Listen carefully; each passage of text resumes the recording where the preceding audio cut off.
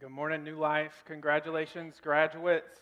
What an accomplishment. It's going to be exciting to see what you all do in the future. It's exciting to see what you've already done now. So before I start, I want to thank Justin Kendrick, who's a pastor, who I'll be using a couple of his illustrations throughout. They've blessed me as I prepared, and I pray that they bless you as well. So I want to start off by asking for your forgiveness.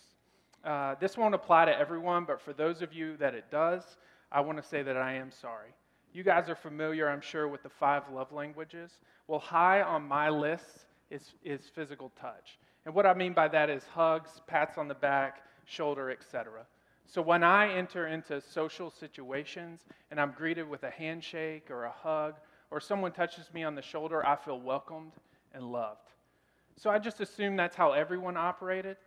Sure, I knew there were people out there that didn't like to be touched, but I really didn't get those people until mid-March, when COVID-19 was starting to impact our nation. At that point, there was so much uncertainty. You didn't know if you were going to get it from your dog, your cat, Amazon boxes, let alone a touch from a person. It was an intense time, and I quickly went from being a person who felt love when I was greeted with a hug to wanting to wear a sign that said, "Hands off." I still remember 2 times that I was greeted with a touch early on in March. Someone touched my sock while complimenting its fun design. They've been destroyed. The other time, and actually it was the same person that did this, so I'm not going to mention names, but they're in the building.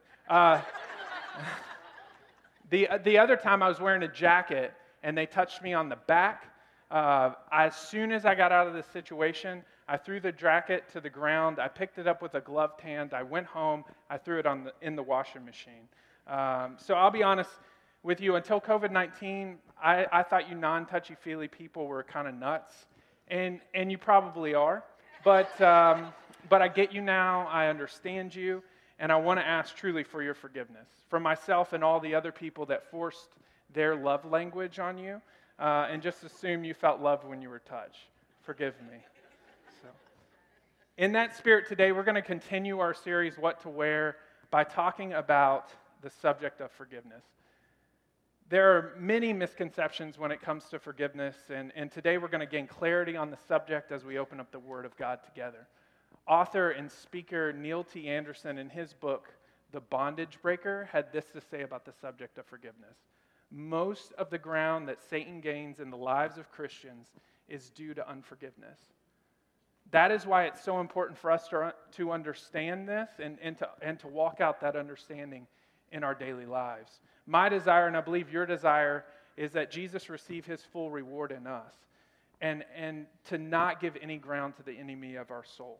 So, do you struggle to forgive others? Are you easily offended by people? Well, today we're going to discover what it looks like to forgive like Jesus.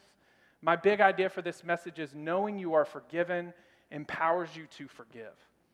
We as believers don't try to produce these things in and of ourselves. We can't. It's impossible. We put on Christ and we live from our new identity as sons and daughters of God. As Paul wrote in Colossians, therefore, as God's chosen people, holy and dearly loved, clothe yourself with compassion, kindness, humility, and gentleness and patience. And this is the verse we're going to focus on today. Bear with each other and forgive one another if any of you has grievance against someone. Forgive as the Lord forgave you. I don't know about you, but I appreciate when I get a heads up before I go into a situation. Sometimes Sarah will call me on the way home and say something like this: hey, today's been crazy. The house is a disaster. Judah's naked in the backyard, and I need you to fix dinner. And I'm like, I got it. I know before I get home that I'm headed into a chaotic situation. But I'm not surprised by it because she prepared me for it. And a little heads up is super helpful, and that's exactly what I think Paul's doing for us here.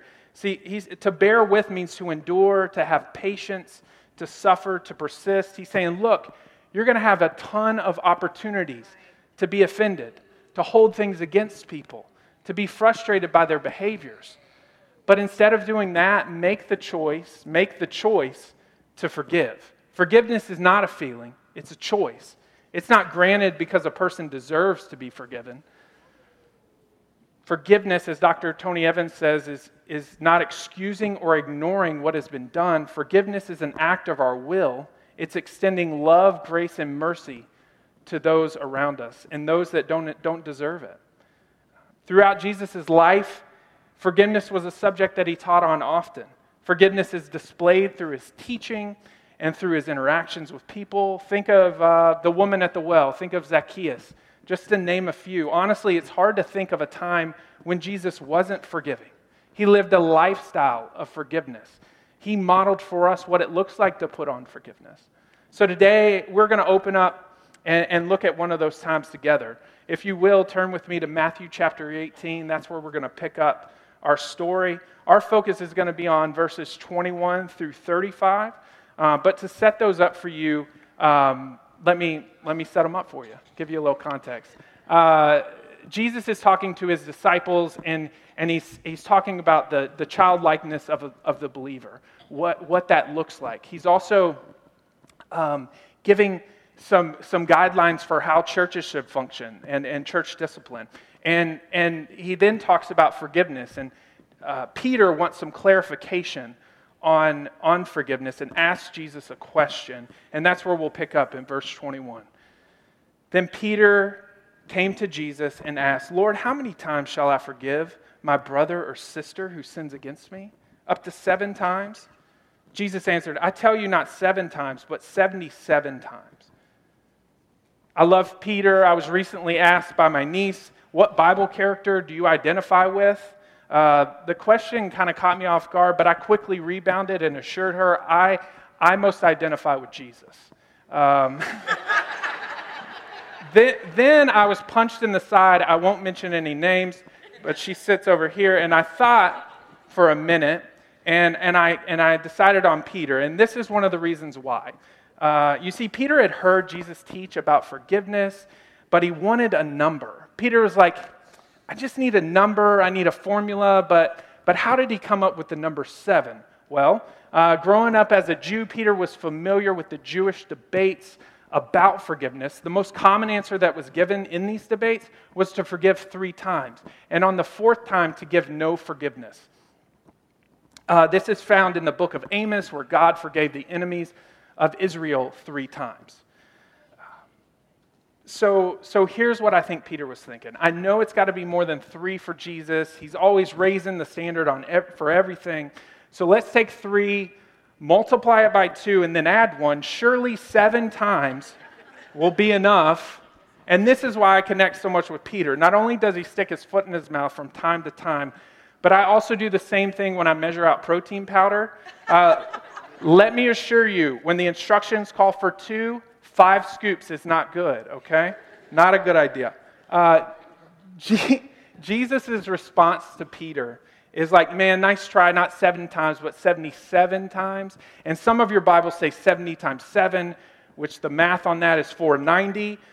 So how do you even keep track of that? You're not supposed to. Jesus here is using exaggerated language. It means to infinity. So you can throw your calculator away. Peter's calculation of 7 gave generous boundaries for forgiveness.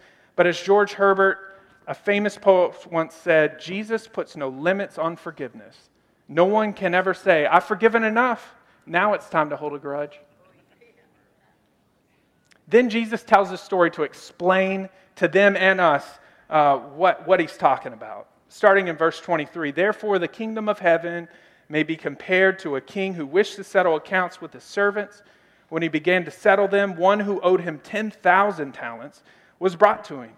But since he did not have the means to repay, his Lord commanded him to be sold, along with his wife and children and all that he had, and repayment to be made."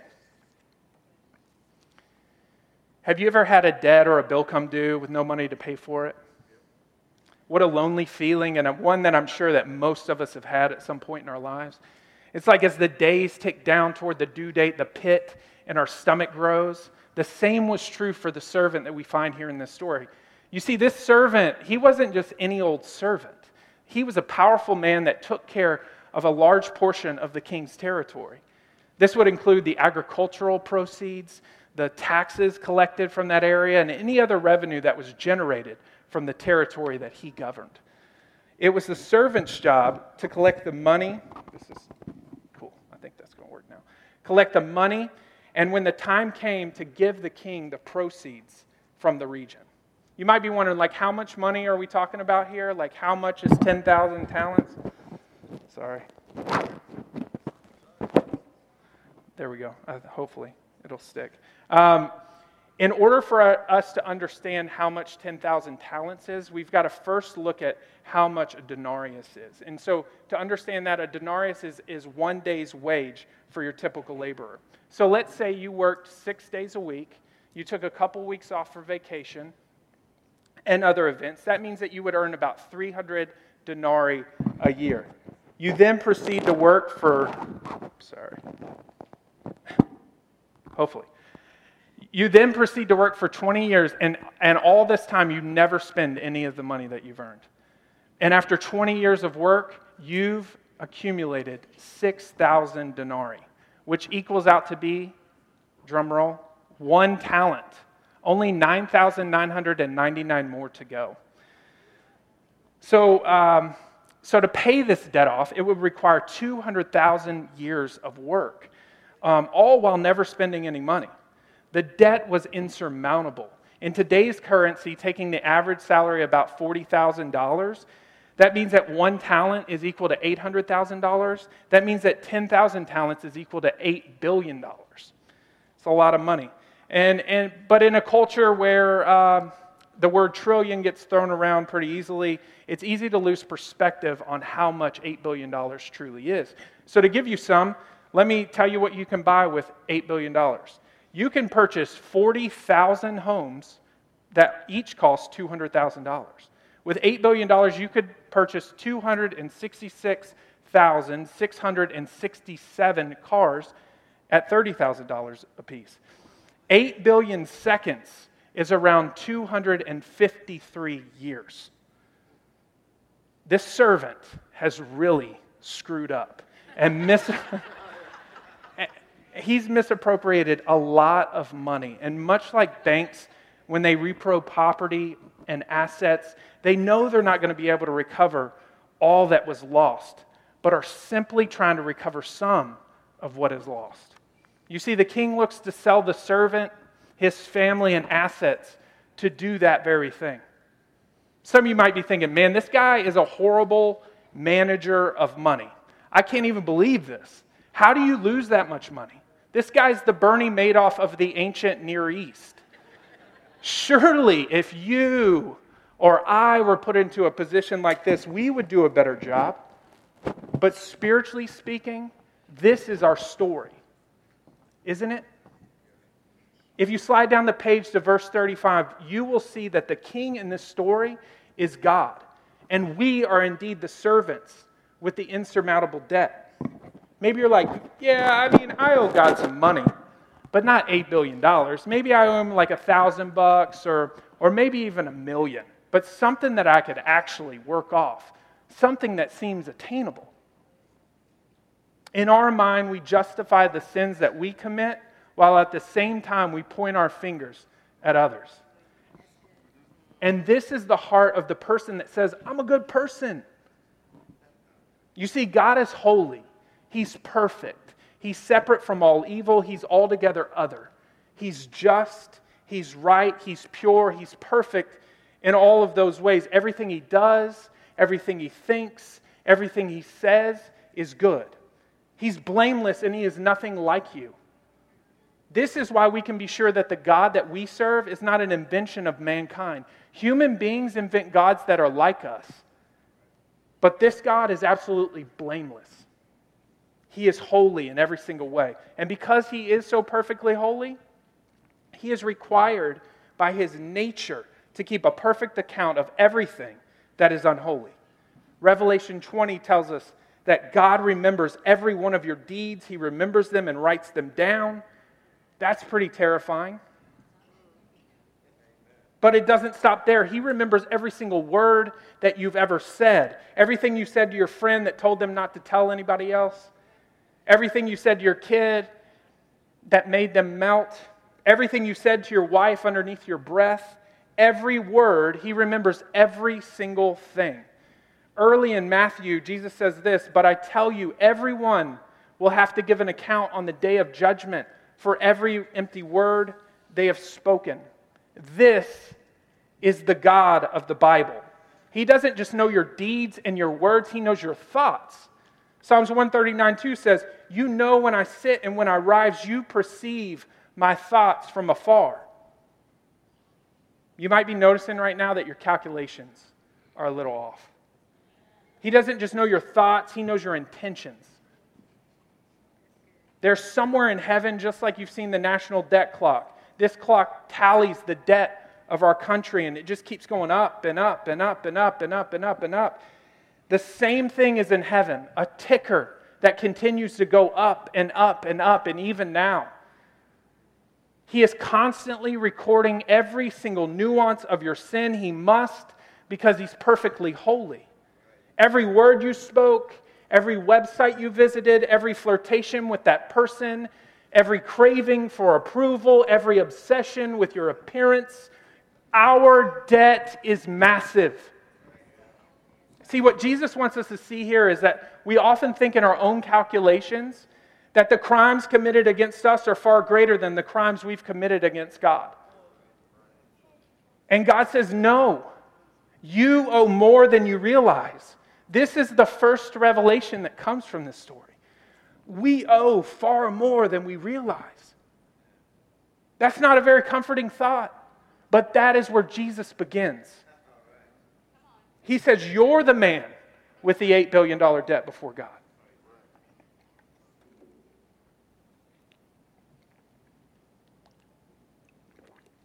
I think if we're honest, if we slow down and consider this, if we stop trying to defend ourselves and just for a moment get quiet, we know that this is true. There's something inside of our heart since as long back as we can remember that tells us that you have a debt before God. There's a cloud on the human conscience. There's a drag on our soul. Psychologists call this the spotlight effect. The spotlight effect is the fact that every time I walk out with a stain on my shirt, I think all of you notice that stain that's on my shirt. And nobody notices.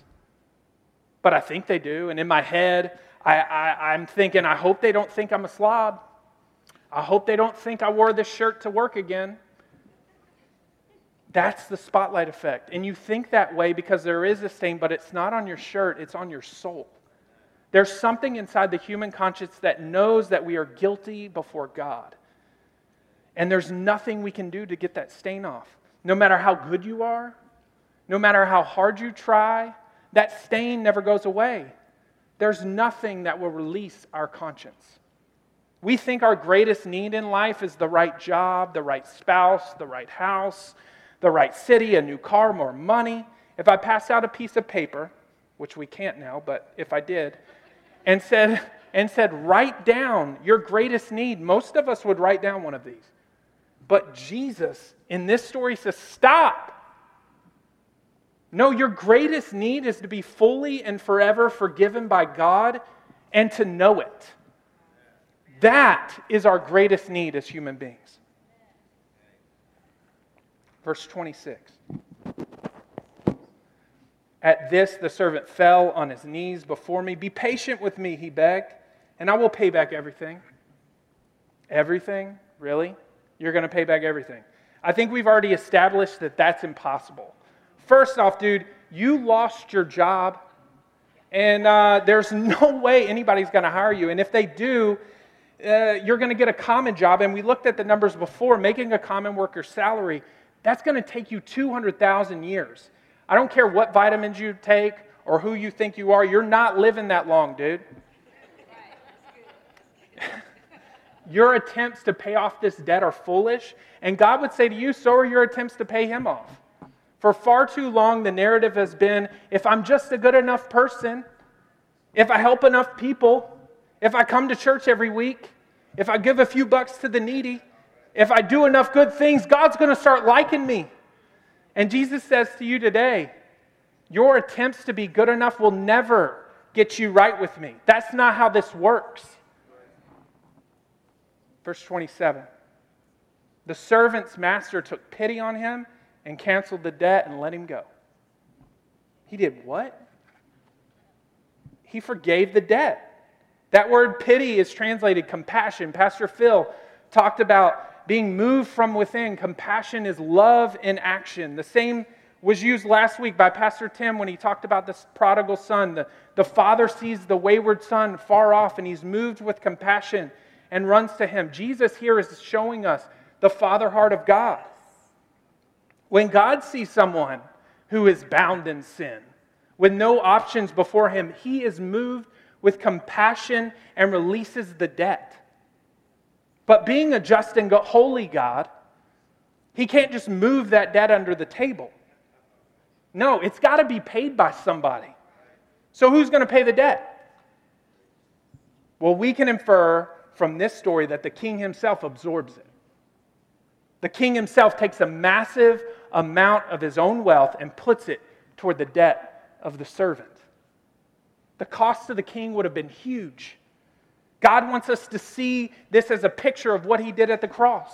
He gave his treasure, his son, to pay my debts and to pay your debts.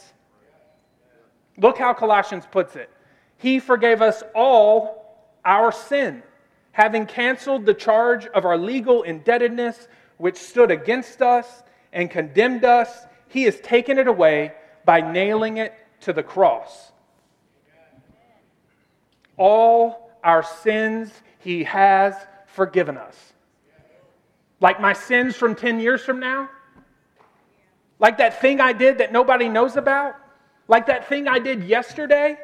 All our sins he has forgiven us. How did he do that? By canceling the charges against us. By nailing them to the cross. By nailing his son to the cross. In other words, he said, I'm going to take my son, my greatest treasure that I have, and I'm going to take him out and put it towards your debt. Not because you're good, not because you deserve it, but because I'm good. That is what God has done. See, he wants us to know that we owe far more than we could ever pay. And that we've been given way more than we deserve. This is the gospel. This is the good news of Jesus Christ. The first part of the revelation, it crushes us. It humbles us. It kills our pride. It's a mortal blow to our self-esteem. I owe $8 billion before my God. I am spiritually bankrupt before my Creator. And the second revelation says, yes, you owe far more than you could ever pay, but at the same time, you are loved more than you could ever know. You stand before the King, and if He says you're forgiven, you're forgiven. It doesn't matter what your boss says. It doesn't matter what your spouse says. It doesn't matter what anybody says, because you've been freed from the debt. You're free.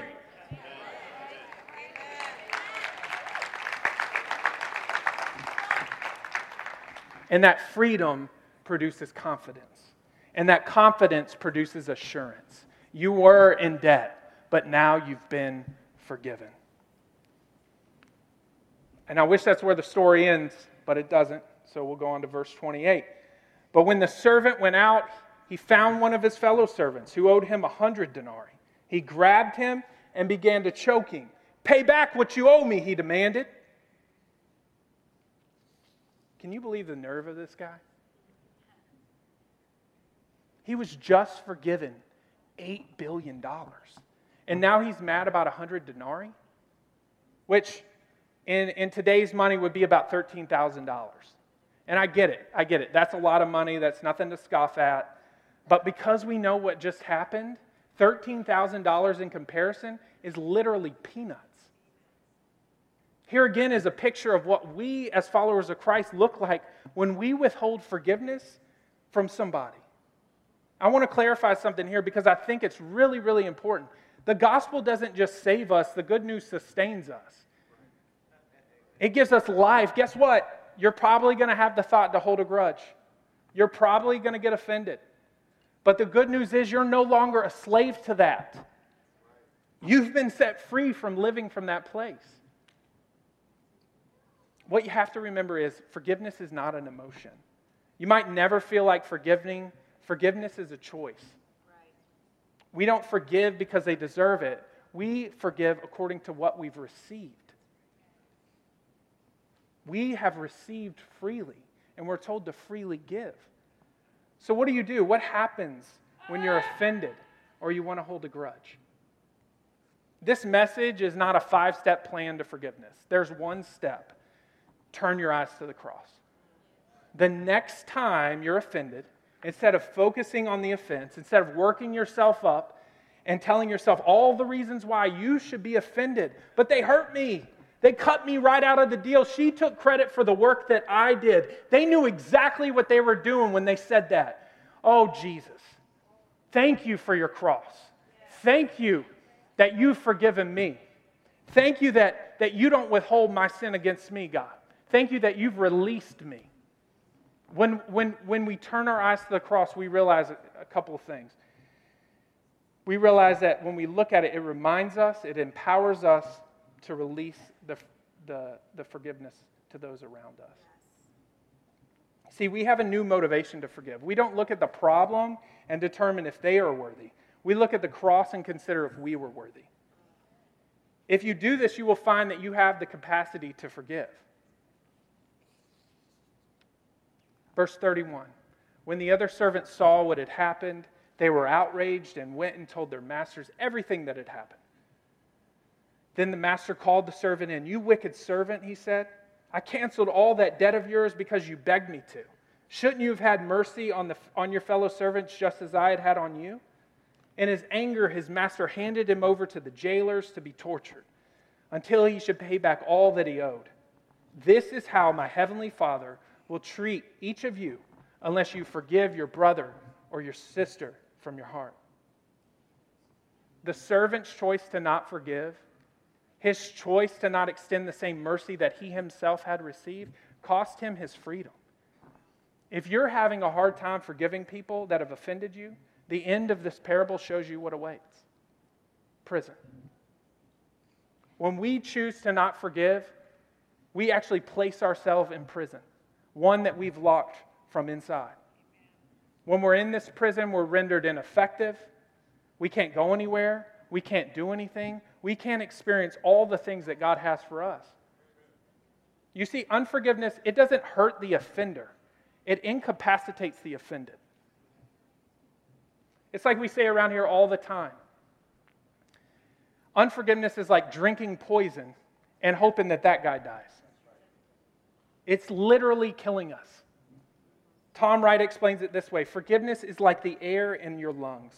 There's only room for you to inhale the next lungful when you've just breathed out the previous one.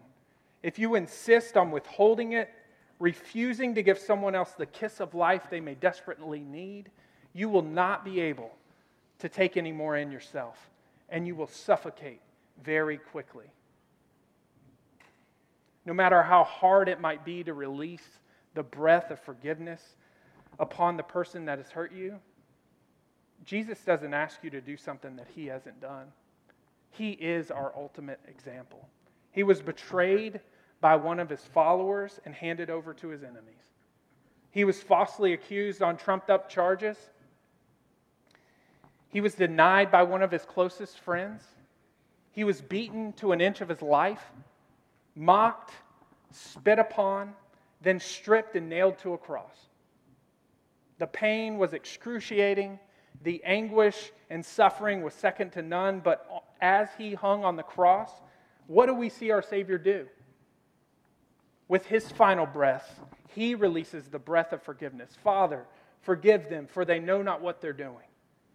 The very ones that falsely accused him, the ones that tried him unjustly, that turned their backs on him, our Jesus, our King, forgave. You see, the cross doesn't just set us free from our sin. Remembering the cross empowers us to forgive regardless of the pain, regardless of the cost, just like the one we follow. Will you pray with me? Father, thank you for your forgiveness. I pray, Holy Spirit, that right now you would expose areas of our heart where we are harboring unforgiveness. Jesus, help us release them just like you've released us. In Jesus' name I pray, amen. So today I would like for us to respond this way. We still can't come down front, but I'm going to lead two groups of people that I've been praying for in a prayer. And you can just say it quietly to yourself or in your head, whatever you choose. But the first group, maybe you're here today and you feel the weight of your debt before God. You felt it for a long time. You've tried to carry it and you can't. You can't because you weren't made to. You were made to be in relationship with your Creator. And today the King is here and He's ready to forgive. You don't have to carry it anymore. He's ready and willing to pay it in full. Will you receive that forgiveness today by laying down your life and following Jesus? If so, will you pray with me? God, I come to you broken and in need of your forgiveness. Jesus, thank you for living a perfect life and dying the death that I deserved. I ask you to be my Lord and Savior today. I choose to follow you. In Jesus' name I pray, amen. And group two, maybe you're here and you need to release the breath of forgiveness to someone. This in no way condones the abuse or the offense that has been committed, nor does it ignore it. We do this as an act of our will because that's exactly what Jesus did. Will you pray with me? Father God, I choose as an act of my will, regardless of my feelings, to forgive the person who has wronged me. I release them and I set myself free to your healing. With your help, I will no longer dwell on the situation or continue to talk about it. I release them just like you've released me. In Jesus' name I pray. Amen.